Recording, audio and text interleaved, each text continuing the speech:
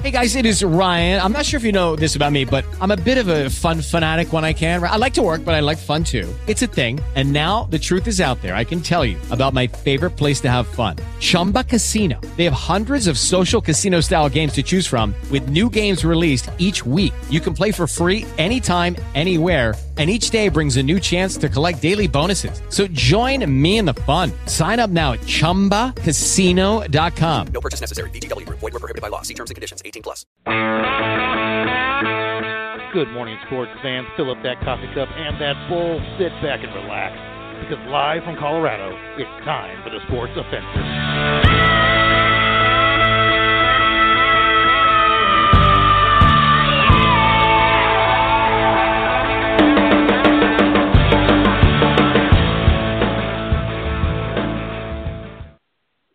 Hey, good morning out there, sports fans, and thank you for tuning in to the latest episode of the Sports Offensive.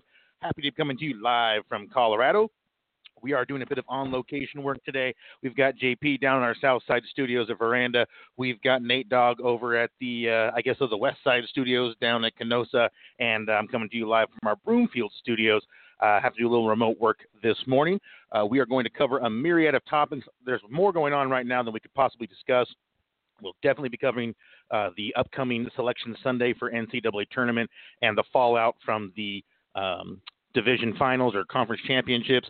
We're going to be reviewing all of the latest free agency news in the NFL and also, of course, dip into Major League Baseball as we're coming down to the stretch run in the spring training season and getting ready for baseball to kick off. I believe I've got JP on the line over there. JP, can you hear me? Yes, I can. What's up? Good morning. Yeah, it's a nice morning out there. I tell you what, coming from the Bombo Cyclone or Bombo Genesis or whatever they called that storm we had back on Wednesday, it's sunny. It is warm. I was outside in a T-shirt and having no problems whatsoever. So I think it's safe to say that spring, while officially happens next week, I think for us is not more than about 3 weeks away. That's what it seems like. I had the sunroof on my Jeep open yesterday when my Jeep was working, and it was absolutely nice down. I had a polo shirt on and some jeans. Yeah, and I can only say that this morning, because there was going to be no Santiago's Burritos, I decided to swing by Mickey D's and grab a breakfast. And I tell you what, I realize every time I go there why I shouldn't, because I can't believe how hard it is for people to just place the order that you give them. It's just like, you have a big number on your menu for this thing, and would kind of think if I give you that menu number, it wouldn't be that hard to get it, but, I digress. So, anyway, do you want to go ahead and dive into the Sports Offensive Trivia question of the week? Sure will, man. This is a good one because we have Tennessee and Kentucky for the third time today. Hold on one second here. Okay. We've got Tennessee and Kentucky for the third time today. Now, both teams won their home games in rout fashion. So the Sports Offensive question of the day is, when is the last time Tennessee beat Kentucky in the SEC basketball tournament? Last time Tennessee beat Kentucky in the SEC basketball tournament. Will you give our listeners like a cheat sheet in terms of like the last time that they were both like in the SEC basketball tournament, or are they both in it every year? They're in it every year. Do you know the last time tournament that gets seeded? Like the last time that Tennessee actually won a game against Kentucky. Gotcha. In the tournament. So my quarterfinal round, the bottom, there's I think 14 teams in the ACC off the top of my head. Like teams number 7 through 14 all play each other from like Monday to Wednesday, and then the teams that win move on to play the Virginia, the Duke, the North Carolinas, the Florida State. So, but every team plays in the tournament every year. And then yesterday, Tennessee beat, was it LSU or did Tennessee beat Florida State? I can't remember. No. Florida State beat Virginia yesterday. I believe Tennessee did. Let me look here real quick just to make sure I get it right. Tennessee. I'm trying to think. I can't remember who. Well, there's so many games going on. Sometimes it's just kind of hard to remember. I remember the Virginia game because they got smoked. I feel bad. I'm sorry. Kentucky beat. Tennessee beat Mississippi State.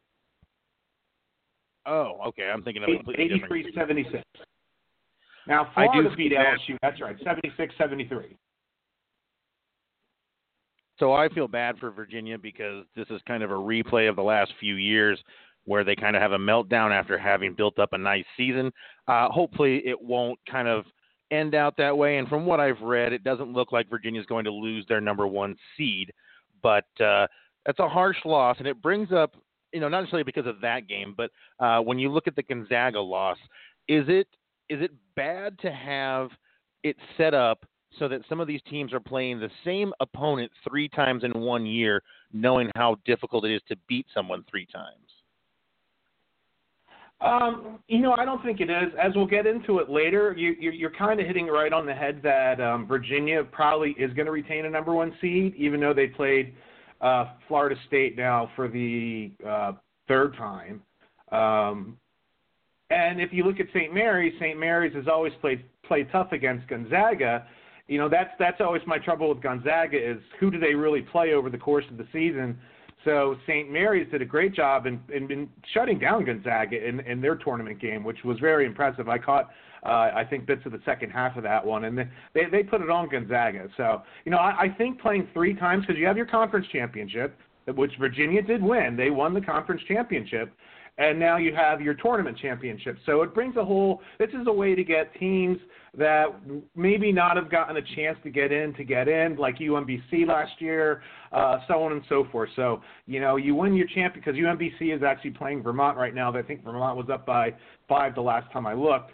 But this is a way to get the field. This is why the field is stretched out to more teams now, so you get more exposure.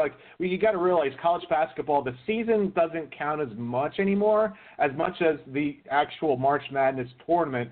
So that's why you have the season, you have the tournament. It's all about big money. I'm a little confused. So why is there a conference championship and then a tournament championship? It's just how the tournament champion gets the automatic bid into the NCAA. The conference champion, let's say Vermont won the conference championship for whichever conference that is. They have Vermont, UMBC, Maine, all those schools up there. If they won the conference championship, they might not get into the tournament. If they win their regular season championship, they might not get in the tournament. They win their conference championship. The conference championship gets an automatic bid. Yeah, I'm not a fan of that at all. I think it should be your conference championship, and that gets you your automatic bid. That just seems kind of silly to me.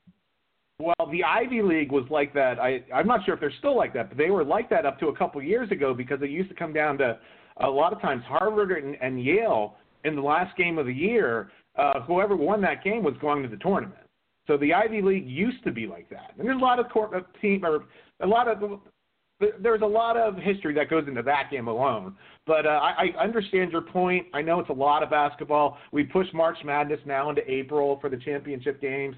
It's just a way to get more money and revenue generated that the players never see or supposedly never see, as we're finding out in LSU right now and around a couple other places in the country.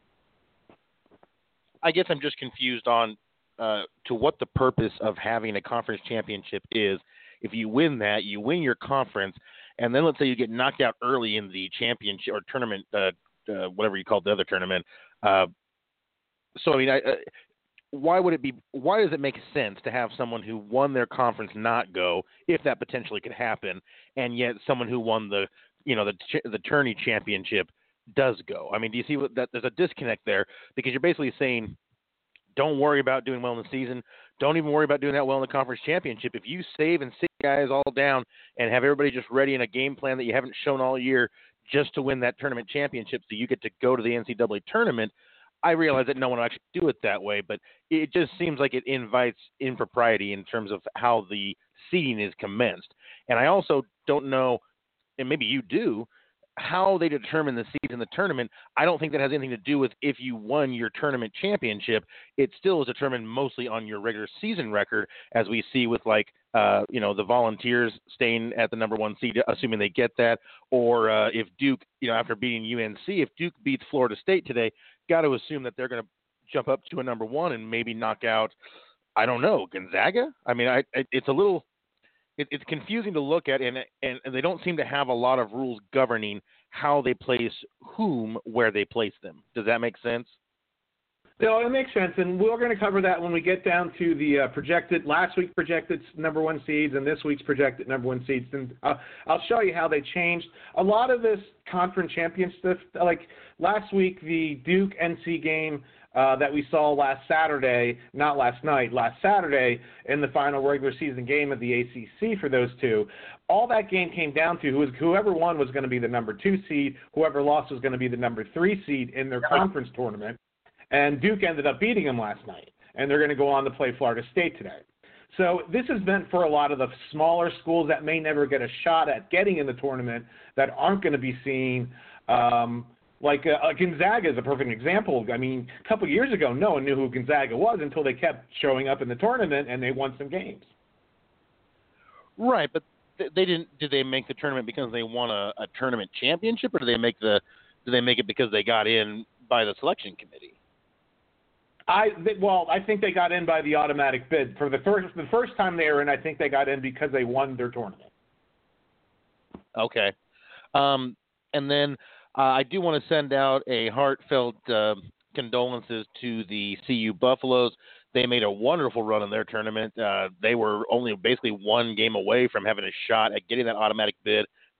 It's not that I'm saying that they would have beat Oregon, but would have been at least neat to see CU have a chance to sneak in for our hometown boys. So I do feel bad about them losing last night, but we'll, regroup, and hopefully they'll be better next year and make the tournament as an invitee and not as a tournament championship winner. So, did we know which sport we want to cover first? I mean, there's a lot of stuff going on, and I'm sure we're going to run out of time at some point here. I guess we should jump into the NFL, because just kind of a crazy week in terms of the things that have happened over just the last week. I mean, there's a lot of stuff that's happened, period, in the NFL offseason. This has been a very big mover and shaker type of season. We've seen Antonio Brown get traded. We finally saw Le'Veon Bell sign. We saw the Broncos make big moves in the secondary. We saw the Jags hopefully getting their quarterback of the future. We haven't seen much draft trading yet. But what we have seen is, because of these trades and because of these free agent signings, of which there were a lot of free agent quality free agents out there that there haven't been in a while. And that's really shaking up the draft, because, you look at a team like, let's say, the Broncos. Well, now they have zero reason to take a cornerback in the first round, which is a big need for them. And it opens up avenues with them having faith in Flacco. It's like, well, now you're down to like offensive line or middle linebacker. Or you look at Miami. They traded Tannehill over to the Titans, so now they're looking definitely quarterback. I would think in the draft, if not, I think they also acquired someone. But it's amazing how much it's going to render all of those draft mock drafts that were done by Mel Kiper and is it Todd McShay that does those? I think it's Todd McShay that does the other ones. Todd McShay. And I mean, they're drastically going to have to be altered. I mean, Cecil Whammies is going to have to be drastically altered after seeing what happened in free agency so far. Do you think what does it say to you about Tannehill getting traded to the Titans? I mean, people have got to be getting a little impatient with Mark Mariota, and I don't know how much of a contract he has left. I think it's an insurance piece just for the Titans. Tannehill is a very capable backup in this league. I don't think he ever was a starter. He had decent numbers at A&M. I would have never really wanted him as my starting QB. I think if he can come in and back up Mariota. Now, obviously, Mariota's taken better steps than Jameis Winston, same draft class, but he hasn't taken that final step of really winning the playoff, getting him deep into the playoffs. And the Titans were that team last year you couldn't figure out. They beat the Eagles, they beat the Patriots, then they'll lose to some nobody. And it's just one of those things where they're up and down so much. Maybe Tannehill can come in there and bring a little competition to quarterback and light a fire under Mariota's ass. Yeah, I mean, you can always hope for that, because you need to do something. Mariota has a lot of talent. I don't think he has as much talent as most of those guys that were drafted last year. I think it was a thinner year, and it makes some guys in thin years look great. Like some of the quarterbacks that are available in this upcoming draft, I'm not sure that they're that good, but they keep getting bumped up higher and higher because of the fact that quarterback is such a position of need. Like Kyler Murray, you know, he is short and he's kind of a runner first, and it's like there's not a whole lot to show that he's a lock to be lucky in the NFL, but he's jumped all the way up to possibly number one now. And you've got a team at number one in the Arizona Cardinals that are considering taking a quarterback at number one the year after they took a quarterback at, like, what was it last year, number 5 or number 7 or something? Here's the problem with the Cardinals right now. Their GM, he done messed up last year. One, you brought in the coach, you fired him after one season, so you didn't give him a chance. And you traded up to the 10th pick of the draft to get Rosen. Now you're bringing Cliff Kingsbury, who got fired by Texas Tech and had an overall losing record of, I believe, off the top of my head, of about 40-61, who was going to get hired as the offensive coordinator at USC. Now you hire him as your head coach in Phoenix with the Arizona Cardinals, and Cliff Kingsbury, perfect quarterback, is Kyler Murray. So now the GM has to go to the owners and say, well, we really messed up last year. And I think the GM is on a really tight spot right now of getting fired if they bring in Kyler Murray and they win this year, because they wasted a whole year and they gave up some talent and some draft picks to go get Rosen. I just don't understand ever firing a coach after one season. That's you don't even give a guy a chance to really form his team, and it makes you think about something that Colin Cowherd used to say back when he had the show on ESPN. I don't know if I know he went to Fox Sports 1, but I don't actually know if still does a show or not. But he used to talk about how if you make the wrong choice at quarterback in the draft, you have basically tied your coaching career with that team to that quarterback. And while I don't think it's fair to have passed judgment on the quarterback after just one season, it shows how true that is. They spent a huge capital on getting the quarterback. He did not play well. They got Rosen, right? Josh Rosen's their quarterback, or was? Yeah, he still is. I'll tell you the scenario that I think plays out in this draft in a little bit. Well, go ahead. In terms of the Cardinals, what do you think they're going to do? Well, the Cardinals are going to take Kyler Murray because that's Kingsbury's guy.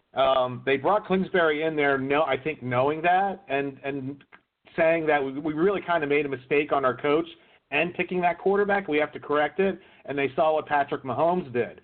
I think knowing LA and knowing that he brought in Joe Flacco and he got rid of the quarterback he traded up for, and Locke is away, he's going to take Drew Lock from Missouri at the 10th pick. I firmly believe that. Now they shored up the secondary. If Drew Lock is there at 10, they'll take Drew Lock.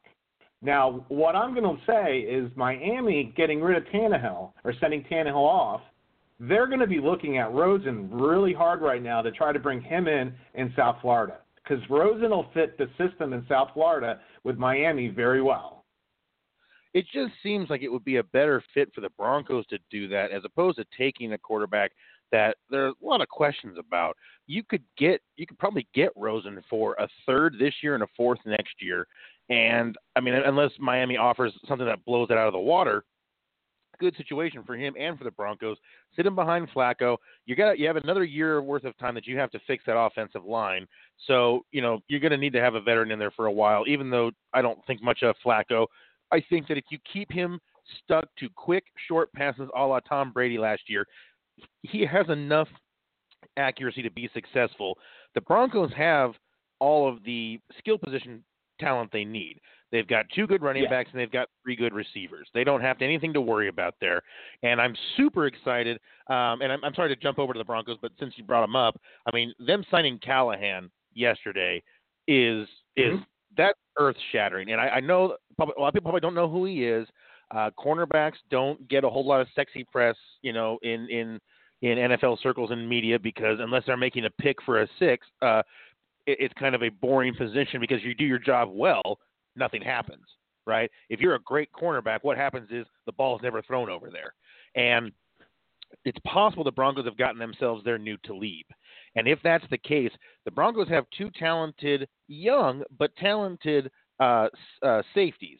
And obviously they're hoping that, Chris Harris comes back from his injury with no problem. And if that happens and he can go back to being a slot corner, they've now signed a shutdown corner and a second-line corner to cover the outside. I love this because now what you can do is you can run a conservative offense, not bottled up like they were the last 2 years. That's not what I'm wanting. I mean conservative. Right. I mean high percentage success plays, which are running behind your best linemen, which, that's kind of debatable how many they have except for the right tackle. But, run behind your good linemen, do short crossing, screen, and bubble routes, and do passes to the running backs in the flat and screens. Do high percentage plays. And because now you're going to have a secondary that should be able to match up with everyone in that division, which is saying something in that division now. I mean, you've got the Antonio Brown Raiders, you've got the Chargers with Keenan Allen and with Mike Williams or Tyrell Williams, and they got somebody else I'm not thinking of. Obviously, in Kansas City, you've got Tyreek Hill and you got Sammy Watkins and Travis Kelce and all those things. It shows me that you now have your secondary that could become a new kind of no-fly zone. We'll see if they get to that level. That they're not there yet, but they've got a potential for that. And now you can unleash Chubb and Von Miller on a nonstop blitz to the quarterback and have your DTs in a 4-3 just clog up the middle and just try to make the middle hard to run through and let everything else take care of itself. Question that still remains, you don't have someone to cover tight ends over the middle unless you're doing it with a cornerback, which is not always a good situation. So to me, Broncos should be looking at middle linebacker, inside linebacker in the draft, and conceivably looking to trade back to pick up an inside linebacker a little later in the first round, pick up a second or third round pick, and use that on an offensive lineman or even a defensive lineman if they end up cutting like Wolf or someone else, because this is a very deep defensive line draft. Am I right? Yeah, it is. And I want to bring up something real quick because you mentioned the Chiefs. I don't think you saw the latest news from about an hour ago. Tyreek Hill is now under investigation for not domestic abuse, but it looks like almost child abuse. His girlfriend or fiance. I don't know the whole story. I caught it down at the corner of my eye as I was loading my dishwasher. But he's under some sort of investigation. The police were called to his house right now, or in the past 2 days. Some sort of something went on. His girlfriend or fiance is saying it was other people, but we're not sure of the whole situation right now. And obviously, they got rid of Kareem Hunt, who got the 8-game suspension, who a lot of people think cost the Chiefs the Super Bowl last year. So it'll be interesting to see what with the Chiefs. And another thing with the Chiefs now, because we're talking defensive linemen here a little bit, and the AFC West. The Chiefs, the mainstay of the Chiefs' defense, which wasn't a great defense, but their best part of their defense was their two defensive ends that could rush the quarterback. They sent both those guys out of town, remember? Right. So it's going to be an interesting year for the Chiefs. The Tyreek Hill thing, I read about that last night when it came out. I don't think there's a whole lot for them to be concerned about right now, only because I think he's only part of the investigation because it was at his house. And I don't think that he is accused of any wrongdoing. And it sounded like it was not his kid and I don't think it was even his fiance's kid. I think it was somebody else's kid that was in the house that she, wailed on or what. I don't have, I mean, they weren't really that descriptive of what happened yet. So yeah, it was very vague. While Kareem Hunt is definitely out for those 8 games for his exploits, the Tyreek Hill thing I don't think is going to be a major issue. Now, since we're talking Kareem Hunt, we've got to spend a moment on the Browns because, boy, do they look like a completely different team than 3 years ago. And, I mean, this is a team that was 0-16, and now you've got to consider them favorites for that division, if not even a favorite for the AFC Championship to meet up against the Patriots. I mean, I don't know the Patriots will win, but you just kind of assume it. You might as well put in a futures bet right now for the Patriots to be in the AFC Championship because they've done it for I don't know how many more times in a row now than LeBron's going to have gone to the playoffs, which is pretty shocking. So, right now the The Browns are in Vegas are the third best team in the AFC. I think they're at 7-1. I mean, that's it might be early to be giving all this, especially to a team that's got a second-year quarterback, and sometimes second-year quarterbacks have a slump. Sometimes they jump forward. Carson Wentz and Jared Goff in the third year. So I mean, you never know what's going to happen. But boy, are they putting some talent around that team. I mean, they pick up Hunt, who's now going to be gone for 8 games, but you know what? He'll be back for the last 8 games, and that'll be an injection and that's the playoff push. Right, that'll give you that fresh running back, which is always good. Ask the Saints how that worked out with Ingram. So they have Chubb, who's looks like he could be a superstar in terms, of running back royalty. They bring in Odell Beckham Jr. Now he's paired with his old teammate Jarvis Landry. So I think you got a great combination there in receivers. We already know they've got a fantastic tight end. I mean, you saw that in fantasy last year. That Njoku guy has got talent all over him. The line is strong, not as strong as it needs to be, but it's still pretty strong. And they made a lot of signings on defense. I mean, I don't know. I mean, is it just that Dee Podesta taking over and this is the new look Browns, or is it just that finally chips fell into place and they were able to spend the money they've been hoarding for years?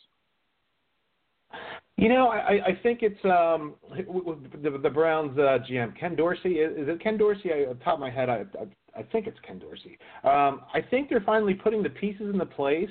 I think it all has to come down to them being comfortable with Baker Mayfield and his confidence and cockiness. And especially if you look at them going after OBJ and Baker, I think are going to make a tandem like you're not like Big Ben and Antonio Brown. I mean, OBJ's he's got his cockiness and his diva-like attitude. Baker's got his cockiness, and those two, if they start hooking up, they could go off every game. They could, I guess.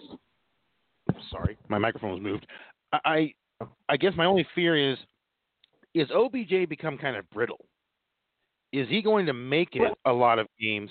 Is he? Can he hang on and can he get back to who he was? Because he just has never performed that way, really, since he went out with since they all kind of crumbled around him. He's had 2 pretty subpar years, even though only 1 year did he play the whole year.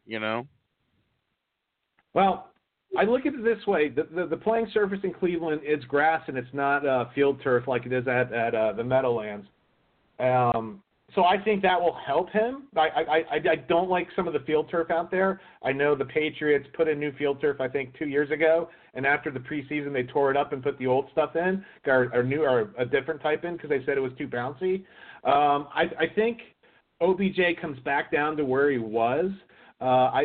Eli Manning really wasn't a good quarterback for OBJ. Eli is very calm, cool, consistent.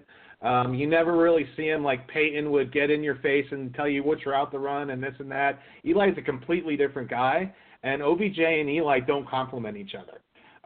Baker, the way Baker acts and the way OBJ acts, they're going to complement each other, and they're going to be on the same page a lot of times with exactly what they want to do. And it's going to be one of those things. He's going to look to him first. And if he doesn't have him, you're going to have Chubb out of the backfield, Johnson out of the backfield. You're going to have that tight end. You're going to have Landry on the other side. He's got weapons all around if you're going to double OBJ. That brings up a good question. I need to go check out the depth chart for the Browns, as I want to make sure that they still have Duke Johnson. They didn't trade him or he didn't release him, right? Because, I mean, with picking up Hunt. I believe they didn't. I don't think they did. Because I was there, I think there was talk of maybe Duke Johnson gone to the Eagles, and then that kind of all faded away. I mean, I kind of hope so. I can look that up real quick. Duke Johnson, it looks like he's still there because he is an exceptional running back out of the backfield in terms of catching passes. You could even line him up as a 3rd or 4th receiver, and that way you could get him and Chubb on the field at the same time, which they did do a fair amount of last year, and I think it works out well. I mean, I can't imagine that the Browns don't win that division. I think they're a lock for a wild card, barring injuries, of course. Injuries can change the outlook for any team. But boy, and Rashard Higgins, let's not shy away from that guy. I mean, that guy's a fantastic wide receiver, very young. He's still blossoming. He's still maturing. He's still getting his game together. If he can pull it together this year, boy, they could have a trio of deadly receivers that could just blow away the competition. I mean, who else do we have in that division? I'm trying to think of who their competition would be, and I don't even know anybody that can. Steelers. Right, and the Steelers are taking crumbling. 3 steps backwards. That might be Bengals, the worst off. The Bungles. Yeah, and the Ravens. I don't think their defense is that good. And the Ravens lost Suggs, and they lost Mosley, so I don't know that the Ravens are going to be that intimidating either. So, boy, it just seems like the Browns a wide open slot, don't they? Well, I'll tell you what. Let's not forget about this kid that came on the scene last year, Antonio Callaway, too, a wide receiver. Right. I mean, that makes for a great really number big 4. games and catches. Yeah. I think actually it was his injury that kind of opened the door for Higgins. I don't know if Callaway was I don't know if either one of them were rookies last year. I think Higgins might have been a rookie last year. But that's just a good drafting. We talked a lot over the last 3 or 4 years about how bad their drafting has been, and say what people may want to say about how they felt at that first season after DePodesta took over as president, but boy, it sure looks like they knew what they were doing, man. That team is deep with a lot of very young talent that isn't costing them a lot of money and should give them a good 4 or 5 year reign at the top of that division, don't you think? Yeah, well, I'll tell you what. I've got Antonio Callaway's stats up here. He was last year a 4th-round pick to Cleveland. He ended up, after his injuries, or with his injuries, with 43. This is really, I like this because he didn't play that much. 43 receptions, 586 yards, 5 touchdowns, with an average of 13.6 yards a catch. Chris Thompson. Yeah, that's pretty good. I mean, I knew Higgins better because of the fact that he, one, he's Colorado State, but 2, because I got him on my dynasty team in fantasy football. Yep. And he was the round 5 pick. So 4th and 5th round, they picked up a couple of nice receivers who have really shown something. And, you know, maybe it's a young team and offering lots of competition, or maybe it's just really good coaching, or, you know, you never really know what kind of drives it because, you know, we talked about the lifestyle thing with football. Like, you have to make football your life. It can't just be the sport or your job. It's a 24-hour, you know, you got like maybe a 2-week vacation in the winter where you can stop training super hard, because otherwise these other guys are going to be training super hard all off season, and they're going to be ready, and you're not going to be ready, and you never catch up. You can, you know, what we talked about, I think it was George Frazier, but maybe it might be the wrong person, but saying that, you know, your championship is shown in the ring, but it's won in the gym, right? You know, as much as some players may think that practice doesn't matter because they're so skilled and they're so amazing, does matter, because practice isn't just about making yourself a better player. It's about making your team more cohesive. It's about making sure that you know what your teammates are doing. You know, the Warriors are amazing because they know where each other are going to be all the time, and they can always, without a second thought, kick the ball over to another position because the guy will always be in his spot. And that's the key of practice. It's not about making yourself better. That's training. To make yourself better, you train. But when it comes to practice, it's to make the synergy of the team perfect. And in a sport like basketball or football, and probably hockey, you've really got to have that synergy locked in, because the other teams will. And we see it in the playoffs over and over. Why have there been only a few different entrants from the AFC in the Super Bowl in the last 12 years? I think there's like 4 quarterbacks that have been there. Why? Because those teams know what they're doing. Those teams have been designed right. They're coached right. They're trained right. They practice correct. So anyway, a side note for anybody out there who, if you're listening to the show, I assume you like sports. So if you like video games, EA Sports is having a huge sale right now on PlayStation. So if you like FIFA Soccer, which FIFA's amazing game, they've also got, of course, Madden, if you haven't gotten that, the new NHL, which Chi-Town Mike has praised quite a bit for being a great game. They're on sale for a massive discount. And I realize if you're a gamer, you may have some very negative feelings about EA, and I can totally understand that. But these sports games tend to be above average, and I would recommend grabbing it now if you want one of them, because you can get them on the cheap, and hopefully you didn't pay $60 for them. Downside being, of course, that the basketball game that they have is atrocious. So that's the one sport you don't want to bother with. That's still 2K is still the NBA game. I haven't bought one of those in a couple of years because it's really frustrating to me when a team or when a company brings out a game for sports. Sometimes there aren't massive improvements from year to year. You're basically paying $60 for a roster update and a minor visual upgrade. And what really annoys me about the NFL or NBA 2K Sports is that they don't reduce the cost of last year's game. They only do the 2-year-ago game. So if you want to try and buy the 2018 version of the game, which is now a year and like 4 months old, it's still full price, $60. Just like the brand new game, $60. Bad marketing. Oh. Yeah, bad marketing.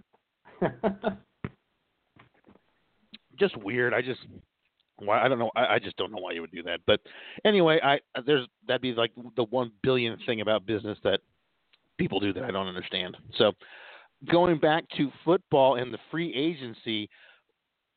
Okay, so this was my prediction, and I think it was kind of all of our predictions just because the signs have been everywhere about Le'Veon Bell going to the Jets, and he did finally go to the Jets. So did he win in his whole thing? Because I don't know that he did. He's not making. He's getting $5 million less guaranteed money, and I would say he lost because he's going to a team that finished 4-12 instead of being on a team that was contending for playoffs. And he's taking a pay cut, and he's still the second highest paid running back after Todd Gurley. He wanted to reset the market. The market told him no, because you have 2 knee injuries in the NFL, and we don't want to pay you that much. So the NFL kind of shot back at him for doing what he did. Now, do Antonio Brown and Le'Veon Bell, do they have a Super Bowl, or did the Steelers win their last Super Bowl before those guys came along? They won their last Super Bowl before those guys came along. They've been in the Super Bowl drought ever since they signed Antonio Brown. Did they sign Antonio or they drafted him? Or they drafted him. I'm sorry, they drafted him. Okay. I wasn't sure, so that's what I was asking. Boy, that's so all that talent and those guys, all that bitching and whining, and they're now on not very good teams. I mean, I know the Raiders are a better team than they were, because they added him, but and we'll see what they do in the draft. They could, if they knock it out of the park in the draft, Oakland could take a big step forward. But boy, I mean, these guys are at the, and Le'Veon Bell has had enough mileage on him that he can't assume he's got more than 3 good years. I mean, maybe he's a marvel like Adrian Peterson or LaDainian Tomlinson go an extra few years. Maybe get a full 12-year career or something. But you can't count on that. And so you didn't sign your franchise tag thing, which I have to be honest, I am blown away by franchise tag people being frustrated. Yeah, I can see you be like, oh, I'd rather have a long-term deal. Oh, I'd like to have everything set up for the next 5 years. Fine. But you know what? Just sign your franchise tag tender and go play. Because if you do get hurt, right, that's the big concern, right, that they get hurt and no one else will sign them and their career is over. You are going to be making top 5 money for your position. I think it's the top 5 average or top 3 average for that position is what you get paid. It's always a huge amount of money. If it's a $14 million 1-year deal, you're just stupid if you don't sign that. It's all guaranteed money. So it's like, sign that contract, the $14 million, put the $6 million, $7 million, whatever it is in cash in the bank. If you can't live off $6 million the rest of your life, you're probably not doing things right. And go play. And if you do get hurt and your career ends, that's horrible. But it's not that common that careers end in 1 year. I mean, you don't get Alex Smith or Joe Theismann, leg breaks all the time. That's a pretty rare thing, especially for a running back. So I just, and like now I'm sure I think he got what, $35 million guaranteed out of that deal? Something like that? 30, 35, somewhere right in there. 33. Yeah, I don't, well, the big thing he said on one of his tweets is he didn't want to put the 400 carries on his body last year, which it's like, apples to oranges because you just took less money for a 4-year contract. You didn't get the 5-year contract you wanted. So it's one of those things where Antonio Brown won huge for being a diva. Le'Veon Bell, for being a diva, lost out big because he didn't get anywhere near what he wanted. JP, if you have the chance, if you could maybe throw a tweet out, looks like Blog Talk has sent out a message on the studio here. They are working on a delay for live show processing. They're trying to fix it. I guess they've got some kind of a glitch going on. So I don't know if the show is being recorded. I don't know if we're live right now. People may not actually be hearing us talking. So they should be able to once the live show processes. But we had a little bit of a late start today, and just in case people are like, oh, I guess they're just not on. We are on, but maybe they just don't know it. So I just wanted to point that out real quick. So that was interesting. Just says, at this time, we're working on a delay for live show processing. Please stay tuned as we work to have these become available. So whether or not ours is delayed, I don't know. It's not specific. So it sounds like it's gonna have trouble processing when we're done. Actually, yeah, like it did the other 2 weeks ago. Yeah, 2 weeks ago, and the show didn't post until about 10 hours after the show was recorded. Yeah, that's what it sounds like.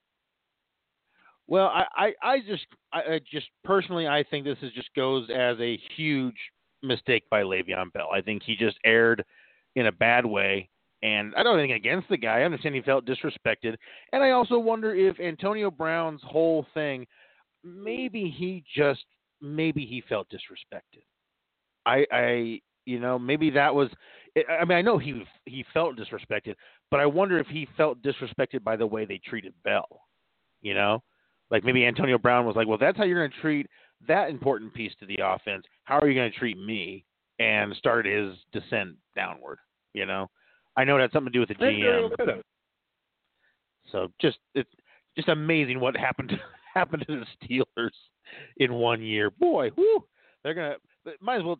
Big Ben might as well retire, man. I mean, he's got Juju Schuster and nothing else. I know they got Peterson, or not Peterson. James. Who was the running back? What is it? Oh, Connor. That's James right. Connor. So, yeah. So anyway, just a disaster out there. Seeing a big changing of the guard.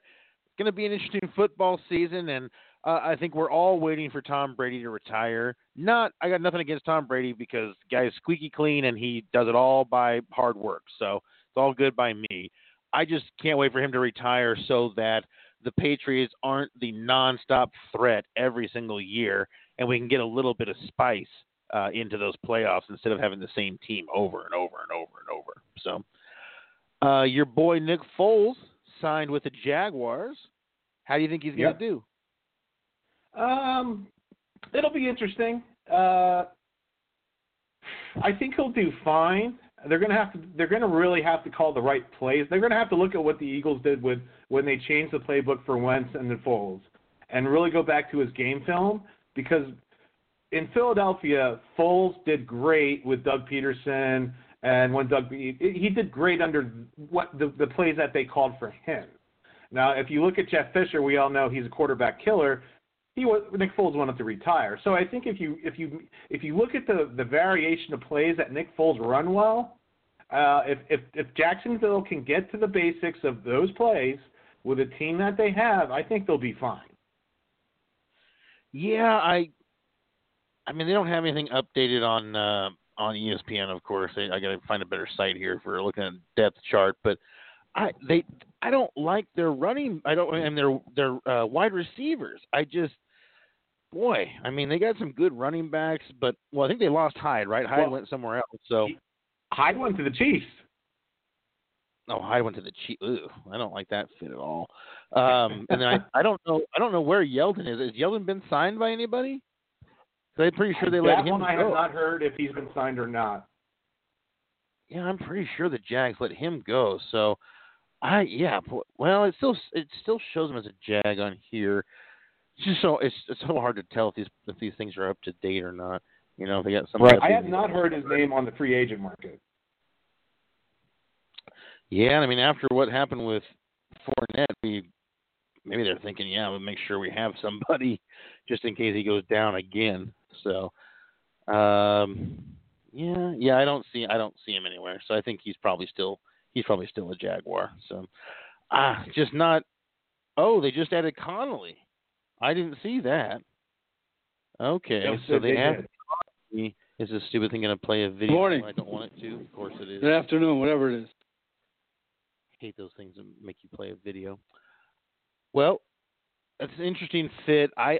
I'm not really that high on Foles, and I just feel like he is more of a.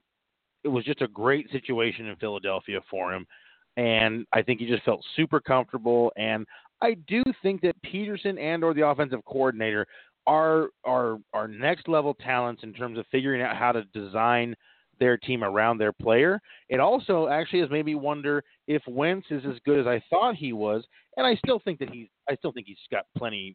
He was plenty great to still be a great quarterback, but I do wonder a little bit if it's more the genius of the system than the play of the quarterback, because of the fact that Foles went in there and did well. And then you saw the team start over again this year, and Foles was a disaster early on. He was doing well at the end because I think they had figured out how to get the team running in the right direction and get all the cogs working. Jaguars have been just a disaster, man. I mean, do you really – I mean, I know they went to the AFC Championship a couple of years ago on that crazy run that they got on with Bortles, but overall, doesn't it seem like that's a team of, like, disunity and dysfunction? It does, and I think Tom Coughlin still is one of their consultants. I think with Nick Foles coming in, being a more established quarterback than Bortles, you're going to see Coughlin take on maybe more of a leadership role because Nick's there. And Coughlin does know Nick Foles because Coughlin did coach the Giants when Foles got drafted by the Eagles. So I think you're going to see Coughlin take a more hands-on consulting role, maybe with the team, and trying to bring them back into a little more order-like regimen.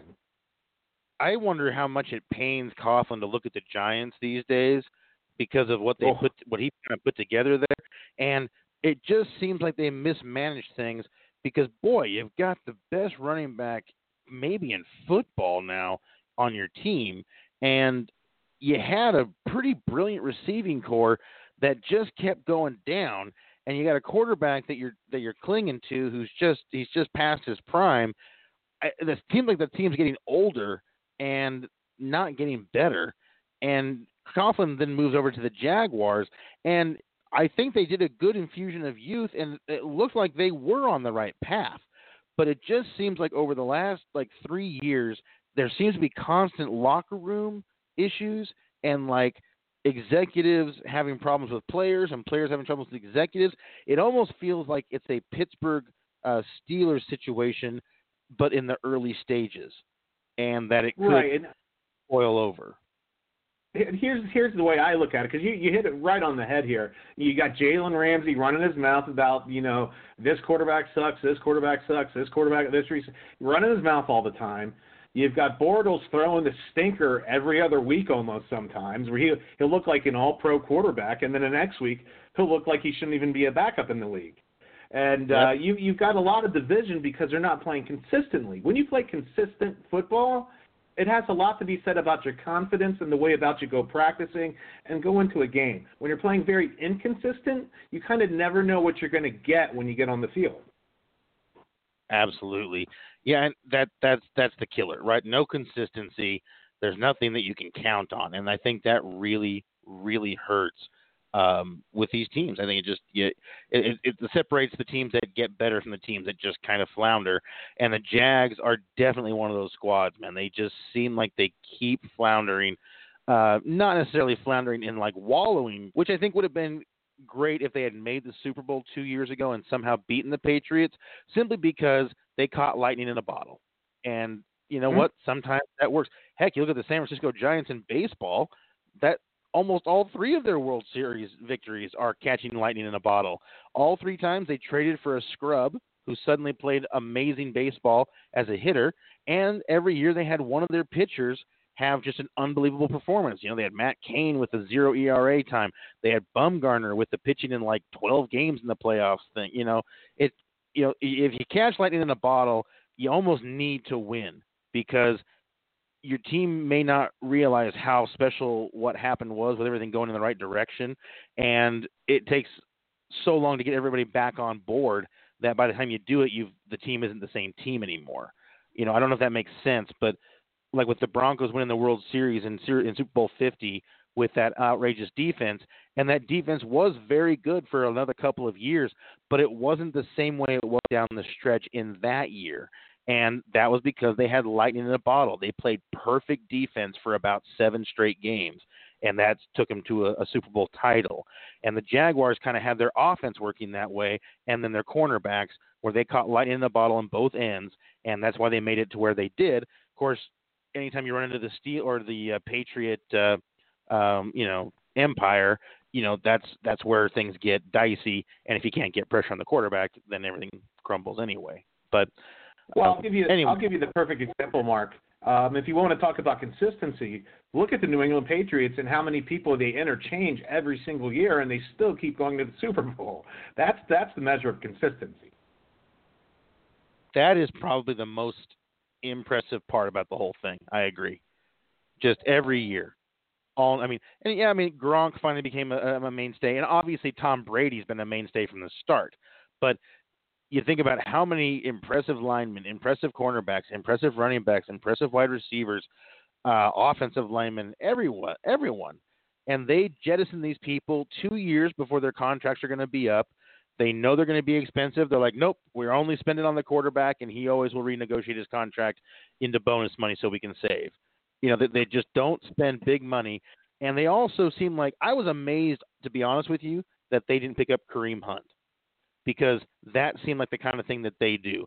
They don't seem to care about someone's off-field issues for the most part, because they bring him in for that 1 year, and they basically say to them, basically they usually get these guys on a 1-year deal or a trade, so they're not paying very much for them.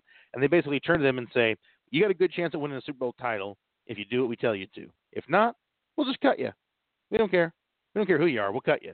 I mean, if he wasn't playing well, they would cut Tom Brady. Don't kid yourself. They don't care. They're all about making a win, and they're very good at it. And I can't believe the number of players that have transferred through there. And that's why I would say with Hunt, I mean, could you imagine adding that kind of speed in the backfield for the Patriots? It'd be even scarier than they are now. But I guess that's very true. I think I'm gonna throw a name out there, and I think this is why they didn't go after Kareem Hunt. It's because they drafted Sony Michel. I think if they didn't draft Sony Michel, and Sony Michel played well last year, I think they would have won after Kareem Hunt. Yeah, it could be. They could be. They may be thinking that they've got what they want there. Plus, I mean, who's the other guy they have? Burkhead, James White, Kenyon Barner. Well, I was thinking if Burkhead had a really nice rushing season, and then of course James White.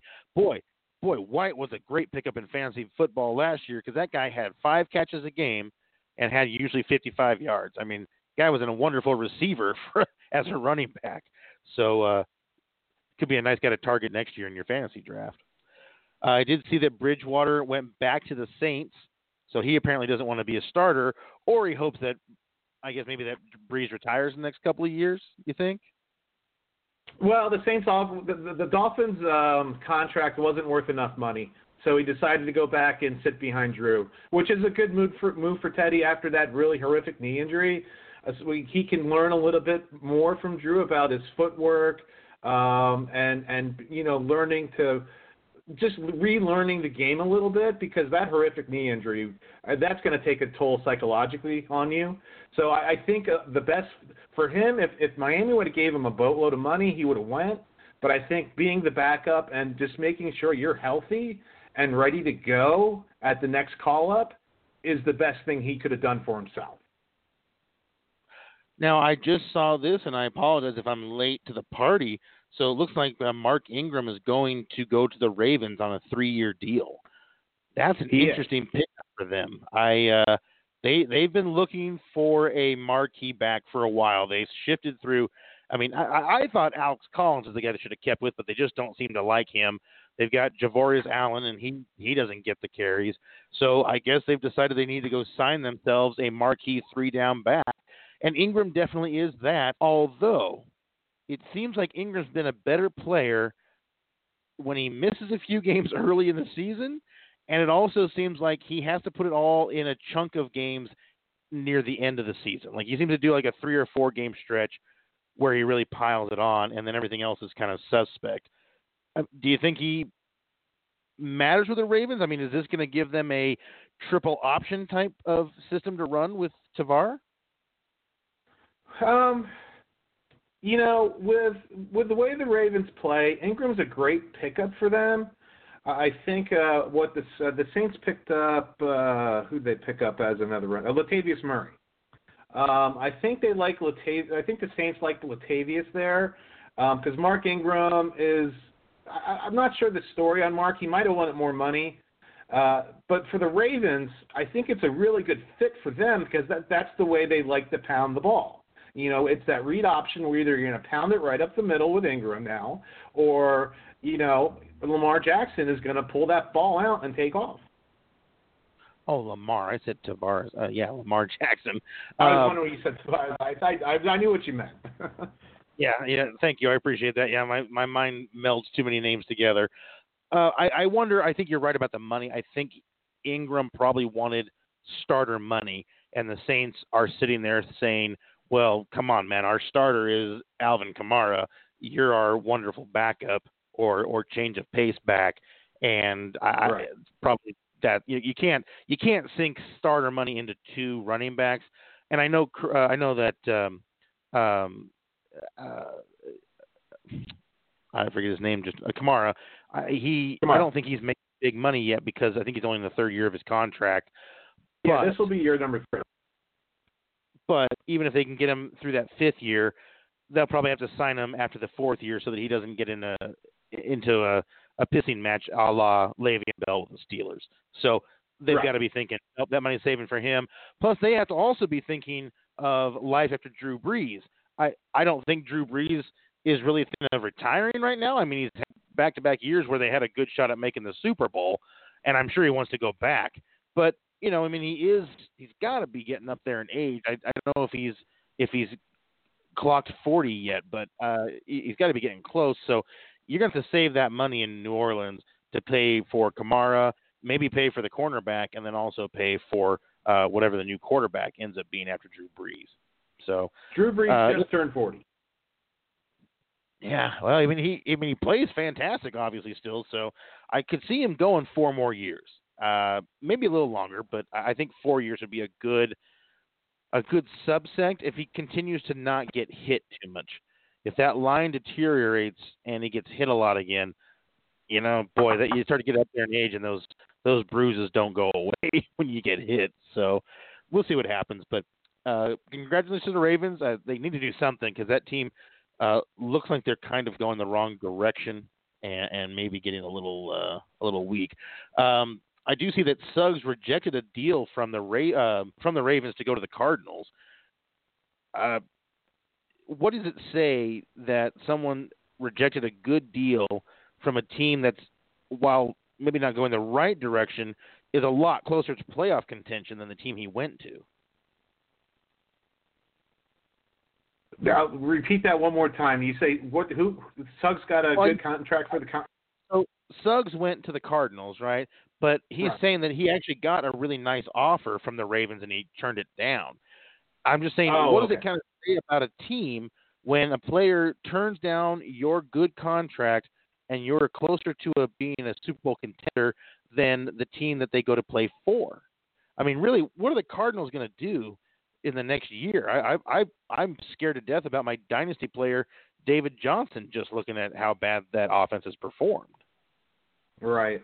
Now, well, the one big thing with T. Sizzle, his playing time was reduced last year. Of course, he had I believe it was an Achilles tear 2 or 3 years ago. So he's been on a reduction of playing time. The Cardinals might have told him flat out going, we're going to get you on the field more often than you're playing with the Ravens. Yeah, I could see that. I don't think that – I mean, he can't think he can play 3 downs in football anymore. He's just too old. He was really never that type of player. No. He's a specialist. And but you know what? If you can get to the quarterback still in the right position, you're worth a lot. And we saw that with like DeMarcus Ware with the Broncos in the Super Bowl 50 run. They get that old guy with injuries and not quite the same pep, but boy, give him those just certain number of plays that he can just go all out after the quarterback, can still definitely cause some havoc. And I wish the best for Suggs. He's been a fantastic player for a long time. I mean, we still remember when he got drafted, right? That was back when they still had Ray Lewis and they had Ed Reed, and they picked him up, and it was like a great addition. And he was a solid linebacker from game one. And I think we've probably got a future Hall of Famer on our hands there. So, I'd vote him in. He's been a quality player. A lot of length. So, before we hop over into the NCAA tournament here, do you want to reread the the trivia question for the week? Sure would. Okay, the Sports Offensive trivia question of the week is: when is the last time Tennessee beat Kentucky in the SEC basketball tournament? That's the Southeastern Conference basketball tournament. So I can't even pretend that I know the answer to this because I don't know the last time they played each other, and so I certainly don't know the last time that Tennessee won. But I would say it's an even number. I know Kentucky is a fantastic program. I don't remember hearing much about Tennessee in terms of basketball, so I'm just going to go ahead and go with 0. Well, that's an interesting answer. Okay, so the answer to the question is Tennessee. The last time Tennessee beat them in the tournament was 1979, and they won 75-69 in OT. Okay. Now you said it was even, so you mean like the year? Yeah. So 30 years, an even number. I got it. I mean, how many? You don't happen to know how many times total can Tennessee beat Kentucky, do you? Oh, total throughout the years? I don't have that stat in front of me, but that's the last time in the SEC tournament that they won. Gotcha. Yeah, like I said, and they played for the third time today. Third time this year, okay. Is it now? And I'm assuming that Kentucky beat them both times this year during the season. No, they split. Kentucky won at home. Tennessee won at home. Oh, nice. Rubber matches are always fun. That kind of give you the not the bragging rights, but or maybe the bragging rights. Going into the tournament and then going into the NBA next year. What time do they play? You know? That game will be on at sorry. Oh, it looks like it's 1 p.m. 1 o'clock Mountain, so 3 Eastern, ESPN. And then we got Duke tonight at 8:30 Eastern. That'll obviously be a big game. Zion looked fantastic. Duke looks fantastic again. They seem like they're rolling through that tournament. Took out UNC. Probably going to be a number 1 seed now. And boy, Bovada had them. They were the only negative odds team to win the NCAA tournament 2 weeks ago. That's when I put my futures bets in on these teams. 2 weeks ago, without Zion playing, they were the only team that was a plus on a minus value on the bet. So it was, I think they were a negative 250 or something like that. So, you wouldn't make a very good winning if you bet on them. Every other team was at least plus 400, and most of them were plus 1,000 or more. But yet 2 weeks before the tournament even started, Duke was actually so much of a favorite. They were the only negative value on the betting table. That's amazing. That was before they got Zion back. Now they got Zion. I tell you what, they're the only team good team I didn't put any money on, and I still don't want to put money on them because I just think that they win, you're not going to get much out of it, and I'm just going to have to hope against hope that they don't just do that Frosh 4 just destruction of the entire tournament. You think there's any chance we could see Duke just roll through it without even really having much of a challenge? Well, if Zion stays healthy. Now remember, they only beat NC last night by 1, and NC did have a really good look at the basket on the final shot that rimmed down. So Duke lost to NC without Zion. Well, 36 seconds he was into one game. The sneaker blew out. So they lost twice in the regular season, and in the tournament they beat them by 1. It was 76-75 or 74-73 last night. And Nike had a crew of technicians there to be by Zion's side, a sneaker crew. So I think he went with a Kawhi Leonard sneaker. So what you're saying is that so what Nike did is they put that shoe through the assembly line twice for the 12-year-old seamstresses over in China and said, "Hey, you triple stitch this motherfucker because we got to make sure it doesn't pop on our." They did something because after that nationally televised game on ESPN, watching that thing, the whole soul rip out, they had to do something, especially when Zion showed up wearing a bunch of Adidas T-shirts and shorts on Instagram playing PlayStation games or video games. Yeah, I mean, it's just a freak thing, I'm sure, and I think we all know that. But you know what? Appearance is everything. It causes a major change in our reactionary world, and we saw the stock for the company drop, not long term, but take a hit after that happened because of the negative publicity. So it does matter, even if it's always going to be a little bit overblown. So, do you want to kind of run over what we're thinking in terms of the seeding for the number 1 and number 2 seeds in the tournament coming up? So this is how much it'll change week by week. So last week the projected number 1 seeds were Gonzaga, Duke, Virginia, and Tennessee.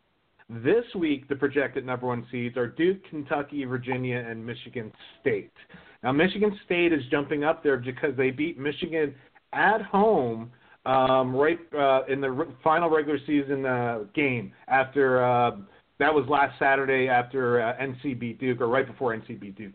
One or the other. I forget which game came on first. But Michigan State did beat Michigan at home, so that's why Michigan State is jumping up into that spot, because everyone thought that Michigan might get that spot because Michigan was undefeated for a long point of the season this year. They're kind of looking at Virginia going, well, they've been the best team in the country all year. We kind of have to, and even though they lost, we have to kind of keep them. Florida State's a good team. You were in Vegas when Florida State played Duke. They're going to play again tonight, and I think Duke beat them off the top of my head. I believe it was by 8. So we're going to get another Florida State-Duke matchup tonight for the third time, and we'll see how that game goes. Now that Zion's back, you're looking at Duke being a solid number 1 seed, no matter what happens tonight, I think. As long as Zion doesn't get hurt tonight, Duke's a solid number 1 seed. Kentucky, that one might waver if Tennessee beats them today. Now, remember, this is a semifinal game. This is not the final game for those guys. Now, granted, the final game is going to be kind of a throwaway game, but it's not, because I know Auburn beat Tennessee last week or 10 days ago. Virginia's going to be a lock where they are, I think. Michigan State could still be up in the air. I'm not sure about that pick yet. Well, I mean, it'd be awesome for Michigan State to, make that kind of a move, because they were looking at a number 2 seed, and sure, it's only a difference of the 16 or 15 seed opponent in the opening round, but it's always going to be an easier path to hit your Elite 8 in your conference and try and make that Final Four. So, good luck to Michigan State. I do like their head coach. There's a lot of things about Michigan State that have been negative over the last year or two, but that's something positive for that school and for the student base, which they're not responsible for any scandals. So it's still the same old coach in Michigan State, right? He hasn't moved on, has he? Did he retire? Izzo to the Izzo, Tom Izzo. Yeah, he's still there, right? Yeah, okay, I figure. I remember a lot of fun years watching Michigan State, going up against Indiana when they were both pretty strong schools and having a lot of battles that were fun to watch. So, definitely. Who out of the number 1 and number 2 projected seeds, who's your best guess to win it all, not counting Duke? Okay, let me give you the number 2 seeds then. Last week it was Michigan, North Carolina, LSU, scandal ensuing, and Kentucky. This week, the number 2 seeds are projected as Tennessee, Gonzaga, Michigan, and North Carolina. Okay, so LSU just lost. Now, the scandal that's ensuing is their head coach on a wiretap got caught bribing one of their star players that turned the season around, basically. But they put the coach on suspension. They didn't fire him. Pending an investigation. I'm not sure what this guy was thinking talking to a player about money. That's where you have boosters for. You don't need to be caught on a wiretap. It's talking about money to a player. You call up a booster and tell him to make the phone call. Yeah, that was just dumb. It was just dumb. Okay, so out of not being Duke, who do I like? Virginia I don't like because they get streaky where they can score points and play defense, but they'll get cold on offense every now and then where they won't score a lot of points. And we saw that against Florida State, where Florida State played. Florida State's a very good team. Make no mistake about that. Florida State, played Duke tough. They beat Virginia. Tennessee is kind of up and down to me. Michigan State has some injuries. I really like the way, and today's going to be a very good factor, and I'm going to watch all the games today. I have all 3 TVs going. I want to see what Kentucky looks like today. And quite frankly, even though North Carolina lost to Duke by 1 yesterday, I really like that Carolina team on a neutral floor. How do you pull off watching 3 different TVs? Like, how do you get all 3 games? Well, I have 2 satellite dish receivers from Dish, and I have when Fox went down before the football season 2 years ago, they gave me a digital electric antenna that works really, really well. So I can put on CBS or ABC and then put on 2 different games on the SAT. I gotcha. It was the third one that was confusing me. I couldn't figure out how you were getting that third one, but using the antenna, I didn't even think about that. Mark, you still there? Mark.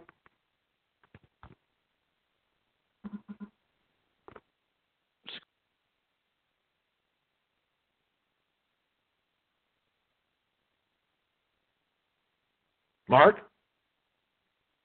Sorry about that, folks. I don't know if it just went dead there or not, or if JP's been talking. JP, can you hear me? Yeah, I can hear you now. You just all of a sudden went away. You kind of got crackly on me, and then you just went away. Yep, got the dreaded phone disconnection sound, but it let me join right back into the show. This might be or have something to do with their delay processing thing going on. I don't know. But looks like we're back and right back. Oh, you know what? I'm sorry. You know what, Mark? That's what my mom meant in the text. She's like, I hear you. So we're on air because she said that she heard us when we were talking about that delay message. That's what that text meant. I couldn't figure it out. Okay, excellent. So I just apologize. Who was it that you said, not counting Duke, who was your favorite to win the whole thing? Well, I do. I'm a big fan of North Carolina right now with the way they're playing their ball, and I really want to see what Kentucky does today against Tennessee. Because Kentucky is always one of those teams. You get them in the tournament play, and they just seem with Calipari, they just seem to just raise their level of the game to a level where you just don't see a lot, and that's why I want to see how they play today on a neutral floor here. The SEC tournament is in Nashville, Tennessee. So it's a neutral floor. Kentucky will travel well, even though it's in Nashville. But I want to see how they play today on the neutral floor because Kentucky will be well represented there. Yeah, I mean, I think we all are plenty well aware of it. Kentucky is just always a thorn in everyone's side in the NCAA tournament. I'm not a huge fan of that school. Nothing against them. I just get tired of seeing them win all the time. So I don't want them in there. But, if Duke, Kentucky, North Carolina, if we end up with, 2 of those guys in the Final Four, that'll be depressing. So I haven't we haven't seen the brackets yet, so we don't know which of these teams are going to be in the same brackets or not. But I just hope I hope that North Carolina is either in Kentucky or Duke's bracket so that we don't get 3 of those 4 teams down in the nitty grit. That would just drive me crazy. So, you're showing the last 4 in for the tournament. You want to run over those real quick?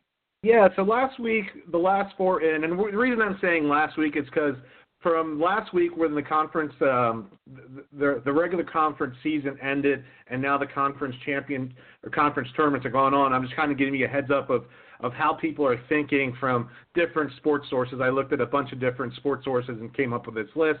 My last four in last week were Alabama, Arizona State, Furman, and Clemson. Clemson did lose in the tournament earlier to advance in the ACC tournament.